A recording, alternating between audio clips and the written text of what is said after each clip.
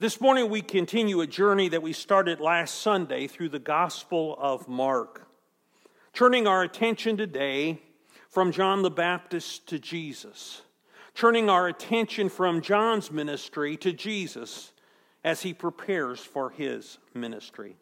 We pick up today in Mark 1, verse number 9. I'm going to be reading verses 9 through 13. At that time, Jesus came from Nazareth in Galilee and was baptized by John in the Jordan.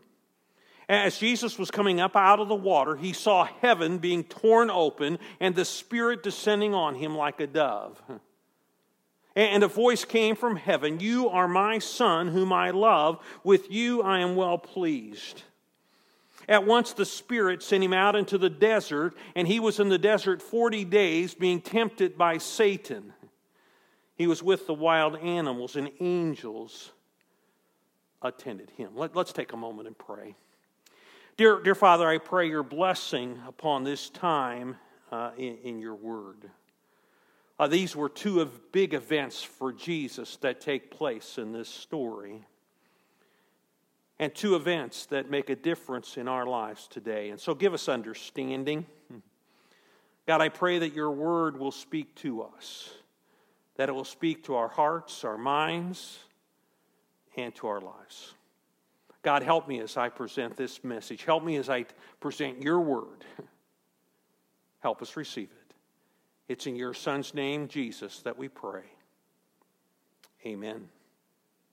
It was the summer before my senior year of high school that I committed my life to full-time ministry. But it would take years of preparation before I was ready for full-time ministry. Here in Mark 1, Jesus has had 30 years to prepare himself for his full-time ministry. As a child, the Bible says that he grew and he became strong. He was filled with wisdom, and the grace of God was on him. Remember, at age 12, Jesus amazed the teachers at the temple with the depth of his understanding and his answers about the Scripture. But the Bible tells us almost nothing about Jesus' life from age 12 until age 30, except that he increased in wisdom and stature and in favor with God and in favor with people. We assume that Jesus would have lived his life pretty much in the same way as any Jewish young man would have lived their lives during those years.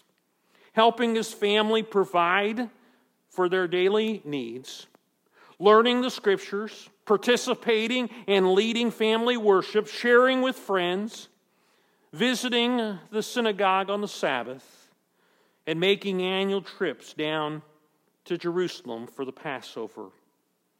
I'm sure that there must have been other times when Jesus talked for hours to the teacher and the rabbis about the Scriptures. And all of that was preparing him for ministry, for his ministry. In today's Scripture, Mark shares the two final events that would prepare Jesus for ministry: his baptism by John the Baptist in the Jordan River and his temptations by Satan in the desert. Before we talk about those two events, it's important that we understand what the focus of Jesus' ministry would be. God had a mission that he wanted his Son to fulfill in his ministry. Jesus' main mission was not to teach the truths of God's Word, though he often taught God's truths. And his main mission was not to do miracles, though he often did miracles, many miraculous miracles. Jesus makes it clear in Luke 9:10 what the main focus of his ministry was. He says, "For the Son of Man came to seek and to save the lost." I mean, that was his life's mission on earth. Christ came to save sinners, to eat with them, to talk with them, to show them God's love, and ultimately to die for them. However, Jesus' saving ministry just wasn't for the people in first century Israel. His saving ministry was for all people, in all places, and in all times. See, these two events in Mark 1 prepared Jesus not just for his earthly ministry, but for his heavenly ministry to you and me right now in the year 2021. I mean, think about it for a moment. God was thinking about you and your salvation when he sent his Son into the world. God was thinking about you and your salvation when his Son died for your sins on the cross. And these two events help Jesus' ministry to you today. The first event is Jesus' baptism by John the Baptist in the Jordan River. And Mark gives us just a quick summary of his baptism in 3 verses. Mark 1, 9 through 11. At that time, Jesus came from Nazareth to Galilee and was baptized by John in the Jordan. As Jesus was coming up out of the water, he saw heaven being torn open and the Spirit descending on him like a dove. And a Spirit and a voice came from heaven, "You are my Son, whom I love. With you I am well pleased." What a powerful scene. At the very moment that John brings Jesus out of the waters of baptism, the sky splits open and God's Spirit comes down upon him like a dove. And God speaks, "You are my Son, my loved Son, and I am well pleased with you." Our Heavenly Father was well pleased with his Son Jesus, pleased that he was preparing for his saving ministry by being baptized by John. There are two truths that I want to emphasize about Jesus' baptism. The first truth is that in his baptism, Jesus is identifying with us and our need for forgiveness. Remember, John the Baptist was preaching a baptism of repentance for the forgiveness of sins. But Jesus hadn't sinned. I mean, he didn't need to repent and be baptized to be forgiven.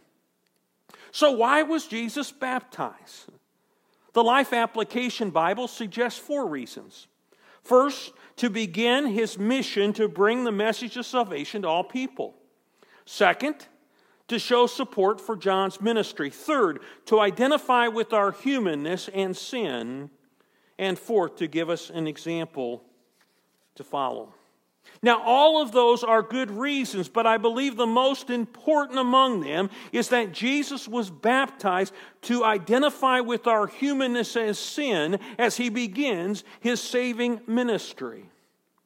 In Matthew's account of Jesus' baptism, John at first refuses to baptize him because John, recognizing Jesus' greatness, says he needed to be baptized by Jesus. But I want you to hear how the Lord responded. Matthew 3, verse number 15. Jesus replied, "Let it be so now. It is proper for us to do this to fulfill all righteousness." Here's how that same verse is translated in the New Living Translation. It says, "But Jesus said it should be done, for we must carry out all that God requires." Jesus was baptized to fulfill all righteousness. He was baptized to carry out all that God required. God had a mission for Jesus' life, to seek and to save the lost. And Jesus wanted to carry out the Father's mission by seeking and saving the lost. And as a part of carrying out that mission, Jesus identifies with us in our need for forgiveness in being baptized. And then God shows his approval by opening up the heavens, sending down his Spirit, and telling Jesus and everyone else who heard it that he was well pleased with his Son. Jesus did more than just become a human being. He identifies with imperfect human beings like you and me. He identifies with sinners who needs God's forgiveness. For all eternity, Jesus, the Son, had nothing to do with sin. And now as a human being, he continues to have nothing to do with sin. He never sins, never once. But he has something to do with sinful human beings. As a part of his saving ministry, he identifies with us. In his baptism, Jesus is identifying with us and our need for forgiveness. That's the first truth. Here's the second from Jesus' baptism. In his baptism, God, in his baptism, God is preparing his Son to be our sin sacrifice. God's saving mission from Jesus may begin in the baptistry, but it doesn't end until he dies on the cross. This is Jesus' first step in identifying with sinful people by being baptized. His last step will be to become sin and sin sacrifice on the cross. The final step is described 2 Corinthians 5, verse number 21. It says, God made him who knew no sin to be sin for us, so that in him we might become the righteousness of God. Jesus didn't need forgiveness because he never sinned.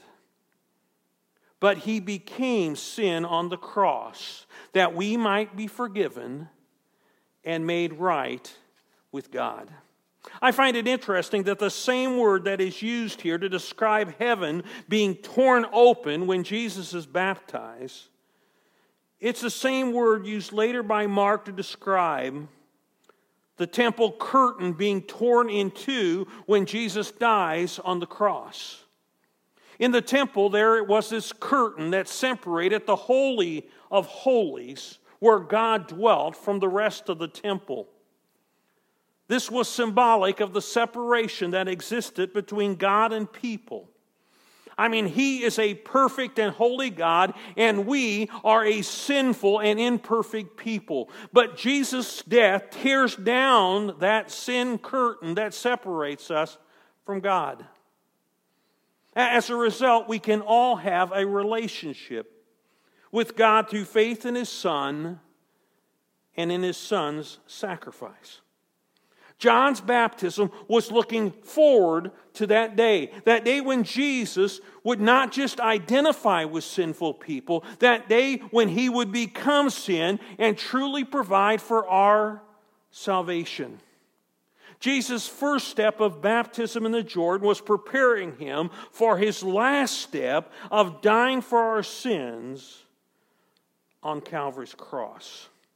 That's the second truth about Jesus' baptism. In his baptism, God is preparing his Son to be our sin sacrifice.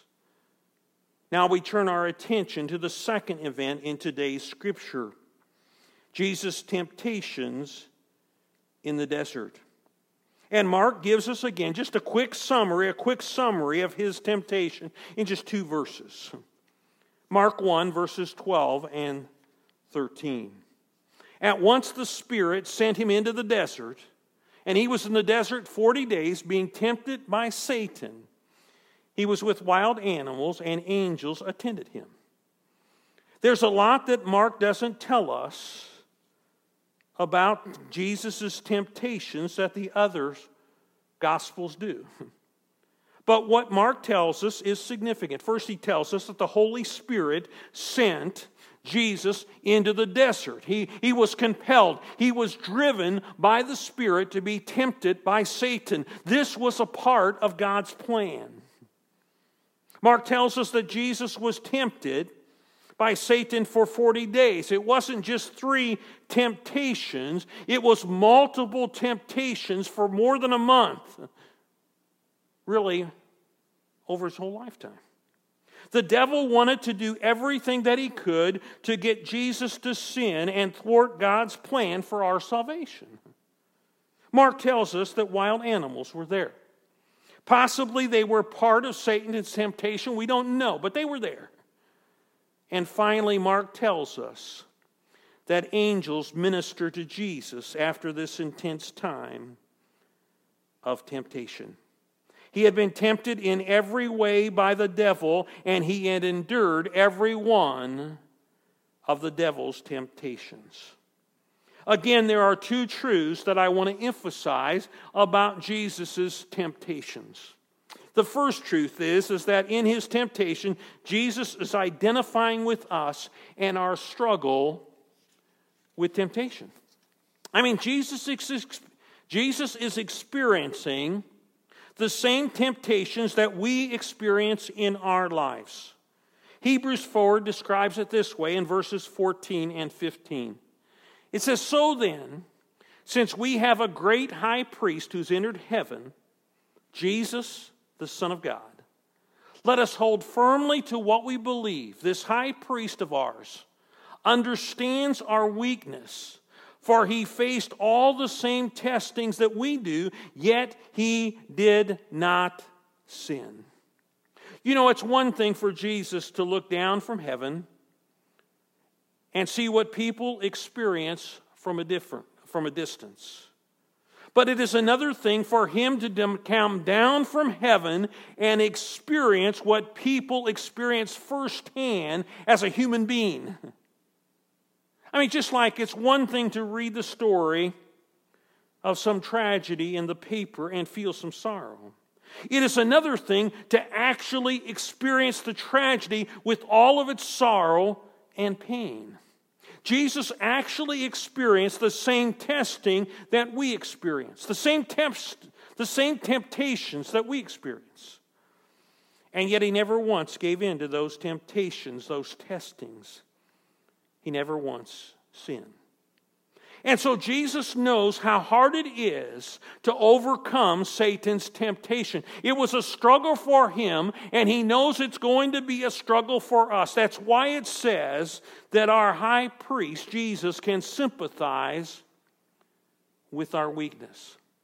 One of the qualities that all the Greek gods had was there was always a distant relationship between them and people. They were not personal gods. They were not gods who you got to know and who got to know you. But that is true when it comes to Jesus. Having been a human being, he knows what it's like to be one of us. Having dealt with temptation, he knows what it's like when we're tempted. Having struggled with the devil, he really knows what it's like to struggle when we're tested, when we're tempted. Jesus knows us and loves us, and in turn, we can know him and love him. And that was God's saving plan for us and for Jesus. And a key part of that plan is this first truth. In his temptations, Jesus is identifying with us and our struggle with temptation. But another key part of God's saving plan is the second truth about Jesus' temptations. In his temptations, God is preparing his Son to be our intercessor. Jesus struggled with temptation as we struggle with temptation. However, he never gave in to temptation. But we do, don't we? Even as believers. Though it is God's desire that we don't sin. Though God has given us his word to guide our lives, though God has given us his Holy Spirit to help us live a godly life, there are times when all of us do wrong, times when all of us fail to do right. And at those times, Jesus is prepared to intercede for us. The Apostle John describes it this way in 1 John 2, verses 1 and 2. He says, "My dear children, I'm writing this to you so that you will not sin." That's God's desire. "But if anyone does sin, we have an advocate who pleads our case before the Father. He is Jesus Christ, the one who is truly righteous. He himself is the sacrifice that atones for our sins, and not only our sins, but for the sins of the whole world." Did you catch what John said? If anyone does sin, and we sin, we have an advocate in Jesus who pleads our case before the Father. Jesus is our advocate. He is our intercessor. He is our attorney who pleads our case before God the Father. He speaks on our behalf. And Jesus is uniquely qualified for that role because He came and lived among us, because He experienced life with all of its difficulties, because He experienced temptation with all of its struggle, and most important, because of His perfect life and His sacrificial death. And because of all of that, Jesus can plead for mercy for us on the basis of all that He has done. And we, in turn, can plead to Him for grace and help.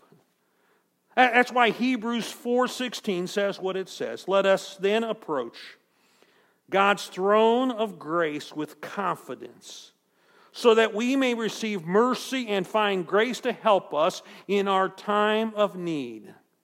We will need help if we're going to overcome sin's temptation.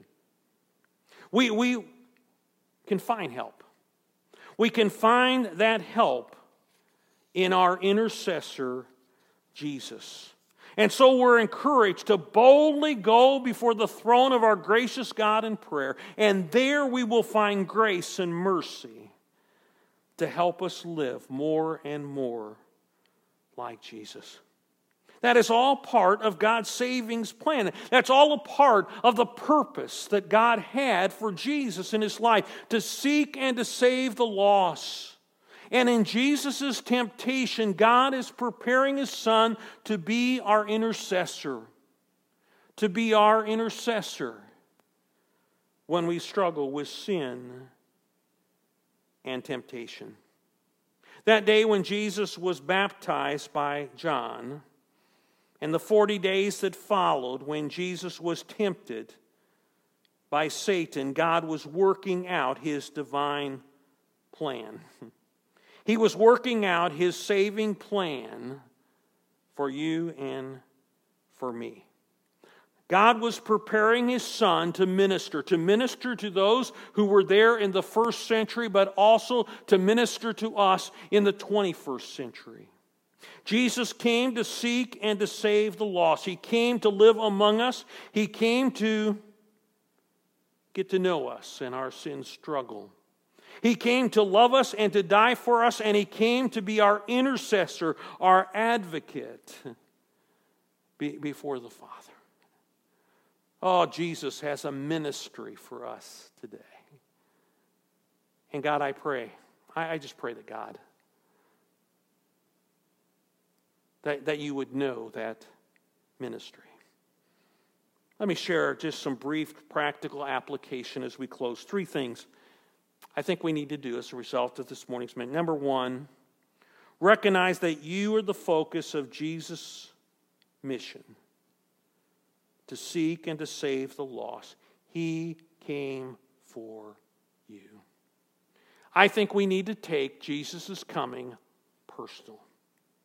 When He came into the world some 2,000 years ago in Bethlehem, He came for you. While He lived here and lived a perfect life, He lived for you. As He endured life's difficulties, as He eventually ended up enduring the cross, He did it for you. He did it for you. And He did it for me. Now, number 2, be sure to find forgiveness in Jesus and in His sin sacrifice. He died for you. I shared yesterday in a graveside service Jesus' own words in John 3:16. For God so loved the world that He gave His one and only Son, that whoever believes in Him will not perish, but have eternal life. And I encourage the people that were there to take that verse personally.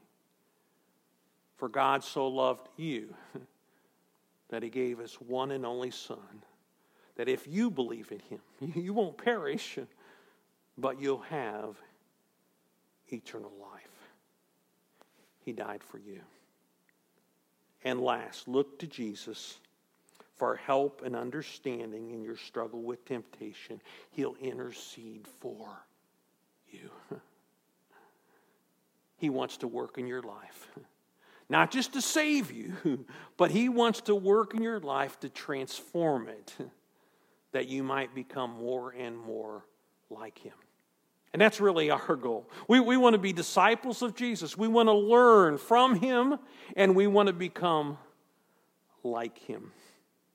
But we need to surrender ourselves to Him. Let me pray. Dear Father, what a challenge we have here in these events that took place. What a wonderful gift you have given us in your Son, and how you were preparing Him for ministry. And not just ministry on the earth, but ministry today to us in our lives. And so, God, I pray that your Holy Spirit will be at work in us. For those who have never named your name as Savior, I pray that you will work in their lives and bring them to the point of decision, that point of surrender, recognizing their sin and turning to you, to your love and your forgiveness in Christ. And God, I pray that each of us, that the work that began there in Jesus' baptism and in His temptations, that work continues in us as Christians, that we might become more and more like Jesus. Help us. We come boldly before your throne right now. We're counting on you interceding for us. We're looking for grace. We're looking for help to live for you. And so, God, work in our lives. That is our prayer. We pray it in the powerful name of your Son, Jesus Christ. Amen. We want to thank you so very much for listening today. We thank you so much for just coming every week and sharing with us. We look forward to being with you. We always invite you to come and worship with us. We think we can do that safely on Sunday mornings, 10:30. But again, if you continue to choose to listen on the radio, that's great. We're glad to have you. And if there's any way that we can minister to you, don't hesitate to get a hold of us. You can call us on the phone. Our phone number, it's 379-4443. Or you can contact us through our website, paxtonchurchofchrist.org. We're here to minister to you in the name of Jesus.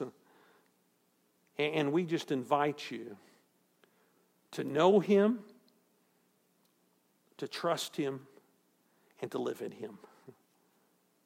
We again, thank you for listening. We look forward to sharing with you again next Sunday.